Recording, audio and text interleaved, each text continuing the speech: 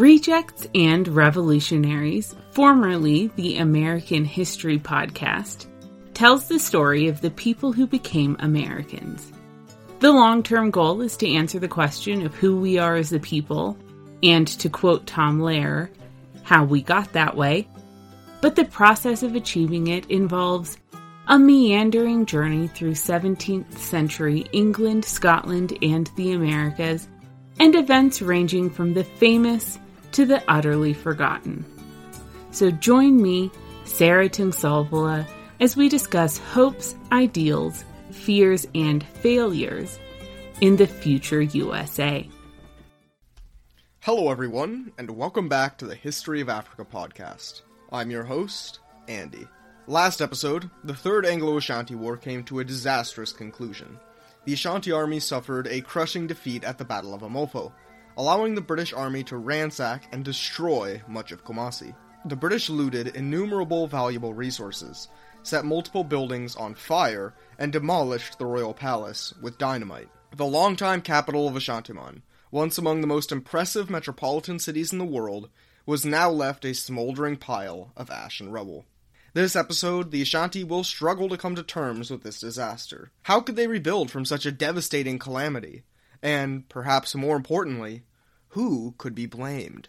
Season 3, Episode 25, The Juaben War. July of 1874 was a miserable time in the Ashanti capital. Kumasi, once one of the most impressive cities in West Africa and the world, was a pile of ash after the devastating British sack of the city. All of the city's most important buildings, including its royal palace, mausoleum, public bath, and stone fortress, were all either burnt, demolished, or otherwise looted to the point of being an empty husk. To make matters worse, the wet season was out in full force, so the pelting rainstorms made any attempt at reconstruction impossible for the time being. Not to mention, the Ashanti state was entirely bankrupt. The government had already faced severe budgetary issues even before their war with the British, and the expenses of the war only made things worse. And of course, the war had concluded with Cochrie agreeing to pay the British 50,000 ounces, or approximately 1.5 metric tons of gold, as an indemnity. Paying this indemnity was the first and most important item on Cochrie's agenda. If he didn't pay up, it would likely promote another British invasion, which the Ashanti would be completely unprepared to resist. In addition, providing the gold indemnity in a timely and hasty manner, if he could get the indemnity paid fast, Cochrie hoped that the British would then actively support his position, and ensure that he remained in power. So, the Asantehene summoned the Ashanti-Mantiamu, and requested their assistance in paying the indemnity. It would be tough, but if he and all the other members of Parliament all worked together, they could manage to come up with enough funds. Needless to say, the reaction he got was hostile. Demanding for the governors and bureaucrats of the parliament to pay him gold even during a normal time would be a tall order. For a king as insecure in his power as Kofi Cochrie, it was an impossibility. Cochrie's request for gold was widely mocked, and he was laughed out of the room. After all, to the members of the Ashanti-Mantiamu, it was Cochrie, not them, who had signed the peace with Wolseley, so why was he expecting the legislature to draw from their own personal fortunes to help him pay for the indemnity he owed? Beyond that, Cochrie was kind of being a bit of a hypocrite. We didn't really have a chance to bring it up in any of our episodes, but remember how Cochrie had been a pretty quiet, mild-mannered member of the Ashanti nobility before his rise to power? Well, spending some time as the most prestigious and beloved figure in the entire Ashanti Empire had reversed that. Particularly, Cochrie had a bit of a reputation for abusing his office for his own lustful pursuits.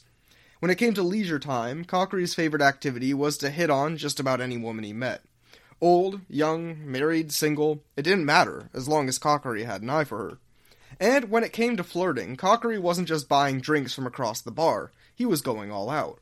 He would lavish female strangers with shockingly large gifts, including bags of gold, cowries, and precious stones, just to get their attention. Not to mention, if this woman happened to be married, as she often was, he also paid out lavish bribes to her husband in exchange for permission to take her as his own. This behavior earned Cochrie one of his most enduring nicknames, Achempo, or he who gives away gold. The expenses for Cochrie's flirtation, and the relationships that sometimes developed after, really added up over time. Now, polygamy wasn't super unusual for the Ashanti upper classes, and it wouldn't be seen as weird for a wealthy or powerful man to have maybe 3 or 5 wives, and maybe for an Asantehene to have somewhere between 10 and 20. Kokiri, he married more than 500 women. When you consider that he had only been king for 7 years, a quick bit of math shows you that he was marrying a new woman about every 5 days. So, when he who gives away gold started talking about how we all need to just work together and tighten up our budgets a bit to pay off this foreign debt, the irony wasn't lost on anyone. Here's an idea, jerk. How about you stop handing out gold to every woman you get the hots for, and maybe you could pay the indemnity yourself? But, well, there was hypocrisy to go around here, and members of the Ashanti Mantiamu also exhibited plenty. Remember, the majority of the members of parliament had firmly supported Amankwasha and the pro-war faction just a couple years ago. Many of these guys were singers in the chorus of voices that insisted war with the British was a great idea. It would be an easy and profitable victory, don't even worry about it. Kokiri himself was happy to point out their hypocritical objections.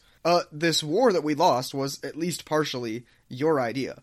You had no problem handing over money to the government to pay for your stupid war. Now that we've lost, though, you can't accept having to help pay for the indemnity?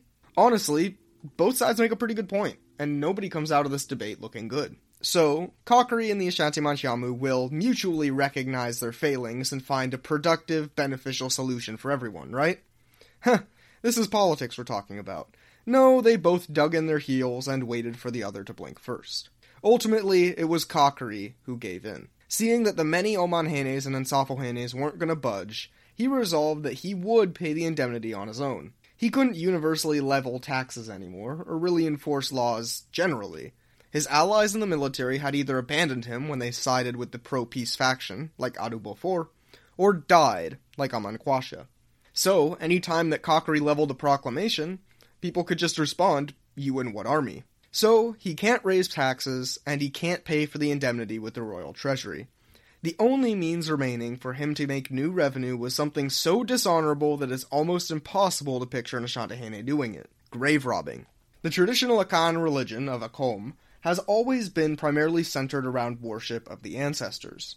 In Akom theology, Nyame was the all-powerful and one true god, while his children, the Abosom, acted as his intermediaries on earth. While people would sometimes pray to the Abosom for guidance or health, it was the Nanamom and Sampo, or spirits of the ancestors, who received the lion's share of everyday worship. Whether it was more mundane everyday problems or great personal trials alike, the ancestors were the recipient of the majority of religious veneration.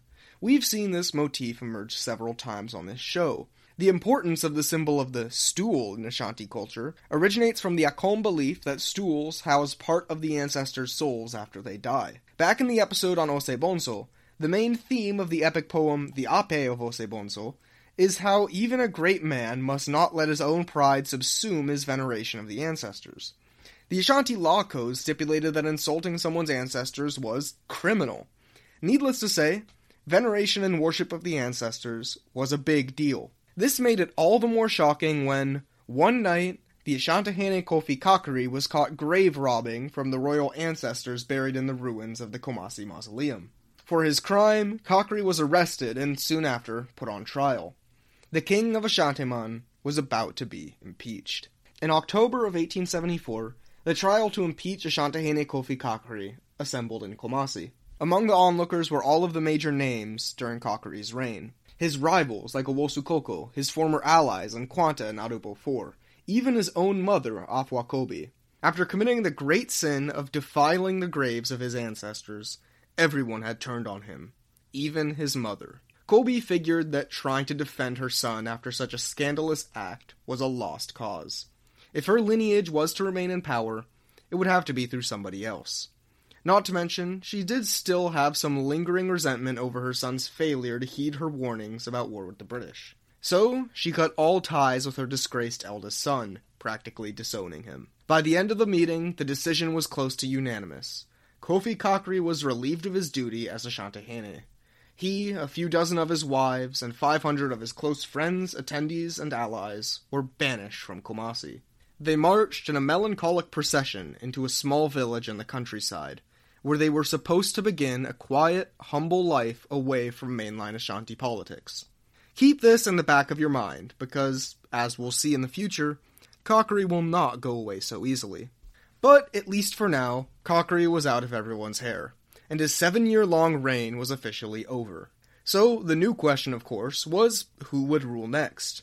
This question was further complicated by the fact that, technically, Kofi Kakari hadn't exactly been the permanent Asantehene to begin with. Remember, since the very beginning of his rise, Kakari had claimed to essentially be a placeholder. The young Kwakojoa II, the paternal grandson of the old Asantehene Kwakojoa, had always been, officially, the heir to the Golden Stool. The problem had been that he was, well, a small boy in 1867. 7 years later, and Kwakojoa II, while still a child, was 13. Now, this was still too young to take power according to typical Ashanti customs. The youngest Asantehene in history had been Opokuware, installed sometime between the ages of 15 and 18, which is itself an outlier in Ashanti history. During normal times, the idea of letting a 13-year-old become installed as Asantehene was absolutely unthinkable. A regent would have to be appointed to hold power until the young Kwakojoa II was, well, less young and actually ready to rule. The default choice for this position was Afwakobi's second oldest son, but he had died a long time ago, so instead the position defaulted to her third eldest son, the 34-year-old Mensa Bonso. Mensa Bonso, like his older brother, had been someone who maintained a pretty quiet reputation before being suddenly foisted onto the national spotlight. He had been present in many government meetings, but had never really spoken up or done anything noteworthy enough to create a large array of enemies or friends in the state. So during normal times, he would have made for an unimpressive but equally unoffensive pick to take the Golden Stool. But remember, these weren't normal times. Many of the powerful people in the Ashanti Empire were already absolutely fed up with Afwakobi and her sons. The most notable of these opponents was Juaben Hene Asafo Aji. You see, Aji didn't come to power in Juaben through typical means. He wasn't even a direct part of the traditional Juaben monarchy, but had been appointed by the old Asantehene Kwakojoa I when the city became enraptured in a succession dispute between two lines of the old Juaben dynasty. So Aji had been, from the beginning, a hardcore Kwakojoa loyalist, and as a result, had supported Owosukoko during his dispute with Kakari and Afwakobi several years earlier. And, of course, he was also the king of Juaben. Juaben, as you might have noticed this season, had quite the long historical rivalry with the greater Ashanti government. The city had long been the second city of the Ashanti Empire, exceeded only by Kumasi in its scale, importance, and economic power. In the 19th century in particular, Juaben had grown considerably as a hub of the ascendant Sahelian kola nut trade. In the years past, while the kings of Juaben had sometimes challenged the authority of the Asantehene, it had never been enough to truly surpass the political and economic prestige of the capital. Well, that had been true until Wolseley and the British burnt most of Kumasi to the ground, while Juaben had successfully defended itself and remained untouched. Now, Juaben was firmly recognized as the most important, prestigious, and wealthiest Ashanti city. The other key rival faced by Kobi was much more shocking. This was the mother of Kwakojoa II, and Kobi's own daughter, a woman by the name of Yaachia. Yeah, it's a pretty big detail, and I feel kinda dumb for forgetting to bring it up last episode. It was actually in an earlier draft, and I think I cut it by accident and just sort of forgot to put it back in. In addition to her many sons, Afwakobi had many daughters. One of these daughters, Yaachia, ended up marrying one of Kwakojoa I's sons, and gave birth to Kwakojoa II alongside a whopping 12 other children. So, yeah, Kwakojoa II is not some random kid to Afwakobi, as I might have accidentally implied last episode. He was her grandson, and the nephew of Kakari and Mensa Bonso. This is part of the reason for why he was selected as the eventual heir to the Golden Stool, because he was uniquely a part of the lineage of the Queen Mother Afwakobi, as well as the lineage of Kwakojoa I. Anyways, Yaachia had a fairly long history of advocating on her son's behalf. She had been one of the main architects for a push to place the boy on the throne immediately in 1867, which earned the great ire of her mother. In 1874, she continued to do the same thing, lobbying to major Omanhenes and generals to support her bid to have her son immediately elevated to the Golden Stool. Afwakobi and Mensa Bonso were not without allies of their own. While the war and its failure had truly tanked the reputation of Kakari, remember that Kobi had, since the very beginning, been part of the faction that had aptly predicted the war's failures and urged restraint. The war's eventual failure had vindicated Kobi. Not to mention, her opponents still had to make the very hard case that a 13-year-old boy was fit to rule the empire. Saying you dislike Kobe and her sons was one thing, but arguing that a 13-year-old would make a better replacement was a much harder case to make. Many of the veteran generals from the Sagrenti War, including the elderly General Nquanta and the now more established and equally vindicated General Adubo IV, also placed their support behind the royal family. What sealed Mensabonso's victory in the election, however, was something different entirely. While the Ashanti Mantiamu debated over who should rule the empire, further south, in the territory of Adansi, the local elites there were having a debate of their own. Adansi, the province located to the near southwest of Ashantiman, was among the first external territories integrated into the Ashanti Empire, acquired during Osei Tutu's war against Denshira way back at the start of this season. The region was pretty small, both in terms of population and area, but carried an outsized importance in Ashanti economic and political life. This was because the region was home to the Obuasi goldfields, by far the most lucrative area of the empire for gold prospecting. As a result, the region had long suffered under heavy Ashanti taxation and overt exploitation, but the tiny population was helpless against the overwhelming power of Kumasi. The Ashanti defeat in the Sagrenti War, though, showed the Adansi that this overwhelming power was perhaps not so overwhelming after all. When the British colonial government approached the Adansi Hene and offered him protectorate status against the Ashanti, he accepted. The Adansi, as well as the lucrative goldfields they operated, were now outside of Ashanti control. The Adansi secession led to a panic in Kumasi. If something wasn't done to restabilize the situation quickly, the entire Ashanti Empire could fall apart one piece at a time. There was no way that they could entrust a child to rule the empire during an era as dangerous as this one. With the returning news of the Adansi secession, the Ashanti Mantiamu overwhelmingly elected Mensabonso as the next Ashanti Hene. Even Yaacha herself conceded that her son should probably wait. However, there was one man who was very upset with this decision, the Juaben Hene. You see, Aji had really hedged his bets on a weak, childish Ashanti Hene taking over.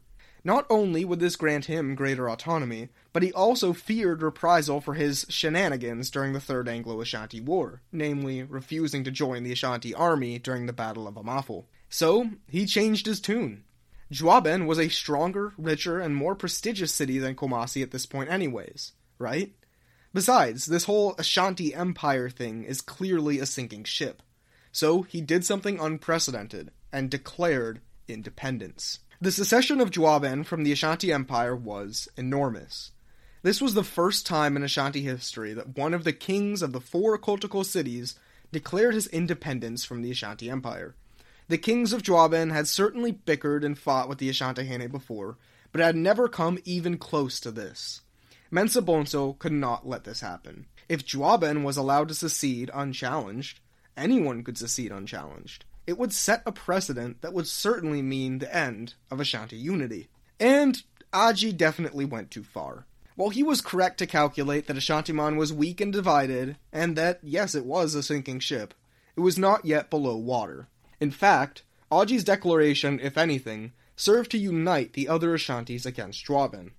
In January of 1875, the Ashanti Mantiamu convened once again, in an entirely different mood from before. Rather than bickering, there was vengeful unity.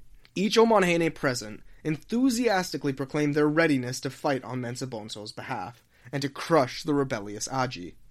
Within a few months, Mensabonso had raised a respectable army of 15,000 men, compared to the Juaben force of around 10,000. We'll be back after a quick break. How are University of Notre Dame faculty and students working to be a force for good in the world? Listen to Notre Dame Stories to find out. Through expert interviews and captivating stories, listeners gain an inside perspective on the global and domestic challenges the university is working to solve. Subscribe to Notre Dame Stories wherever you get your podcasts.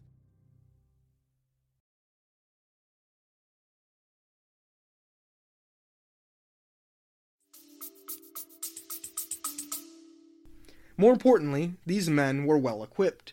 Despite the tumult of the war, one positive result of the Ashanti fight with the British was the introduction of new rifle models from captured British soldiers. It hadn't paid off at the time, as Ashantiman lacked the manufacturing power to pump out these new weapons to equip their army. and supply shortages were so endemic throughout the conflict anyways. But now that the war was over, the Ashanti finally had a chance to start equipping their soldiers with simulacrum copies of the .557 Snider Enfields that the British had used. Meanwhile, the army that Aji was raising in Juaben was still primarily using guns based off the Dutch models imported all the way back in the 1840s. Mensa Bonso's new army was divided in two and placed under the command of the two most famous generals in the empire, Ado Beaufort and Asamoah Nkwanta.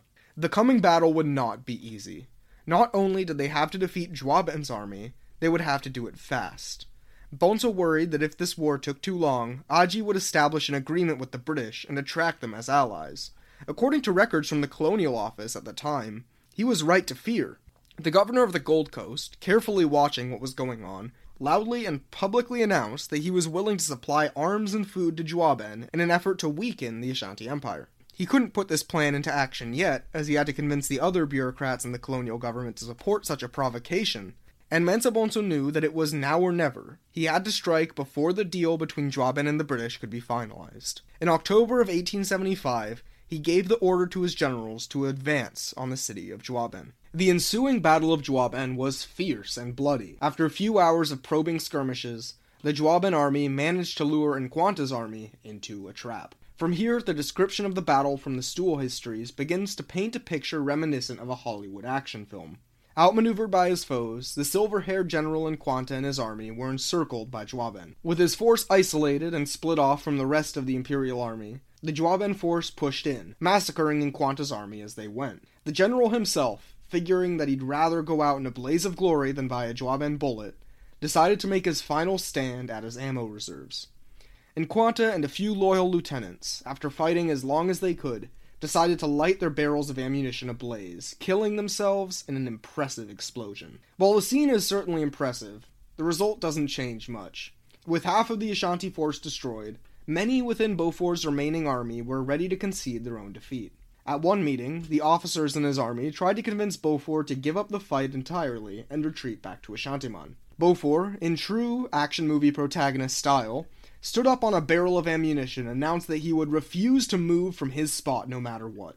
He left the army with a binary choice. They could either abandon him to his death like cowards, or fight with him like men. Despite the desperate circumstances, the speech worked, and the Ashanti forces rallied. In the coming battle, Beaufort and his army bested their Juaben foes, and captured the city. Aji and the Juaben army were forced to retreat, followed closely by the pursuing Beaufort, south into Acheman.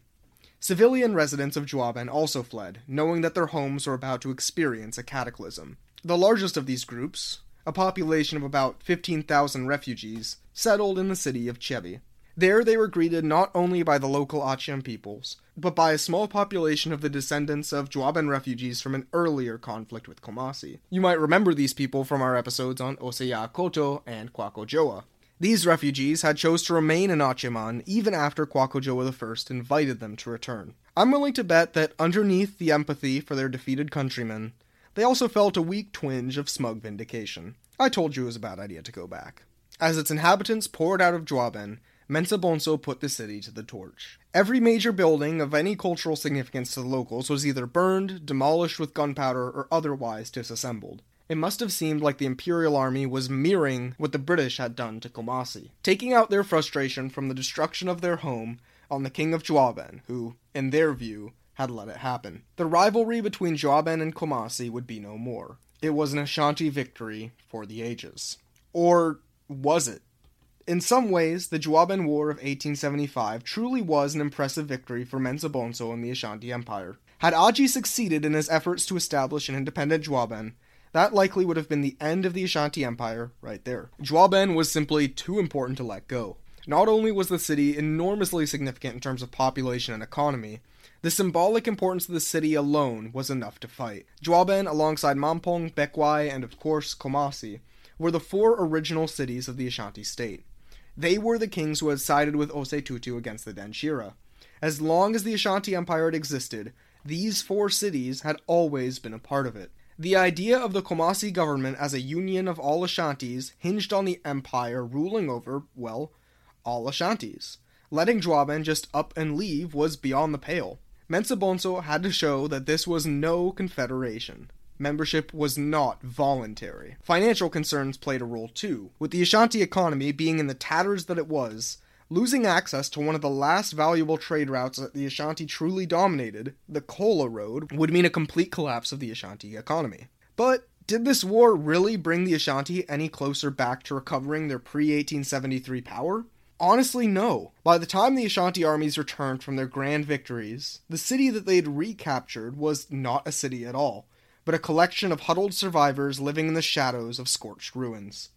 So, in reality, Mensa Bonso had done nothing to bring the Ashanti back to their glory days. And in reality, he had only briefly stopped the bleeding. And this might be easy to forget given the way that they were treated like a foreign enemy, but the people of Juaben were Ashanti. The very notion that Mensa Bonso was willing to act with such destructive cruelty towards members of his own country, even rebellious ones, shows a deadly breakdown in Ashanti cultural solidarity. It will certainly not be the last time that Mensa Bonso would act in such a way, and sadly, this would become the norm for the remainder of Ashanti history. So, yes, the Ashanti Empire survived. It was still around.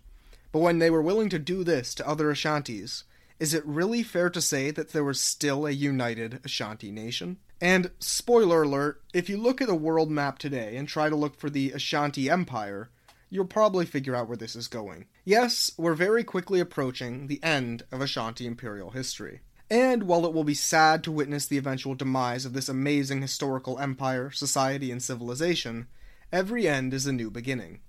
So, at the end of this season, because we met our patron goal, I'm going to release a super special, extra long episode on a topic that the patrons chose in a poll a couple months ago. This long episode, or I guess you would call it a mini-season, is going to focus on the so-called Fulani Jihads, a series of Islamic revolutions that transformed basically everything about Islamic West Africa during the late 18th and early 19th centuries. After that, we'll have an entire new season to think about. So, when I first made this program, I really wanted to make sure that the show reflected the histories of all different corners of the African continent. This is the History of Africa podcast, after all of Africa. No prepositions or exclusions in mind. So, the way that this system works is that each season will focus on a region or civilization from a different quarter of Africa.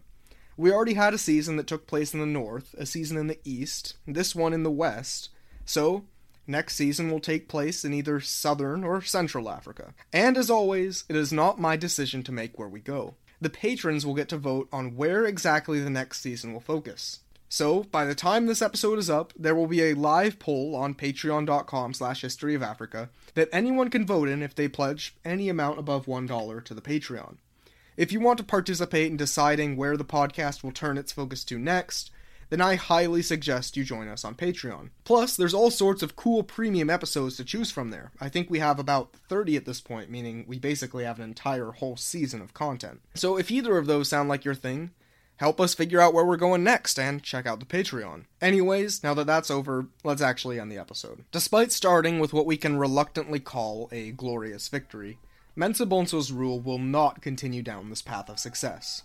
He will have numerous, but entirely unusual problems to deal with. Join us next episode, as Mensa Bonso struggles to deal with the machinations of such diverse enemies as enlightened liberal reformers, and even a cult of ultra-reactionary witch hunters, while we consider if we've finally found an Ashantahene who can snag from Osei Akoto the title of Worst King Ever. Thank you for listening to the History of Africa podcast. If you like the show and the free education we provide, then we would love it if you could support the show. You can do this through supporting us monetarily at patreon.com/historyofafrica, providing the show with a rating or review on whichever platform you listen on, or sharing the show with anyone who you think might be interested in learning more about African history. This episode is brought to you by our supporters on Patreon, including Naomi Kanakia, Ayofagbamie, Morgan Blackmore, Sarah Mpenza, Tobias Tungland, Dimitri, Emmanuel Zaudi, Alexander Travis, BB Milliam, Conrad Schwenke, Travis Bell, Johnny Knowles, Ose Kwame, Lucia Plesha, Godfrey Sebelavier, Diz RH, Evan Edwards, and Pascal Nwakocha, among others. Thank you all for supporting the show. It really means a lot.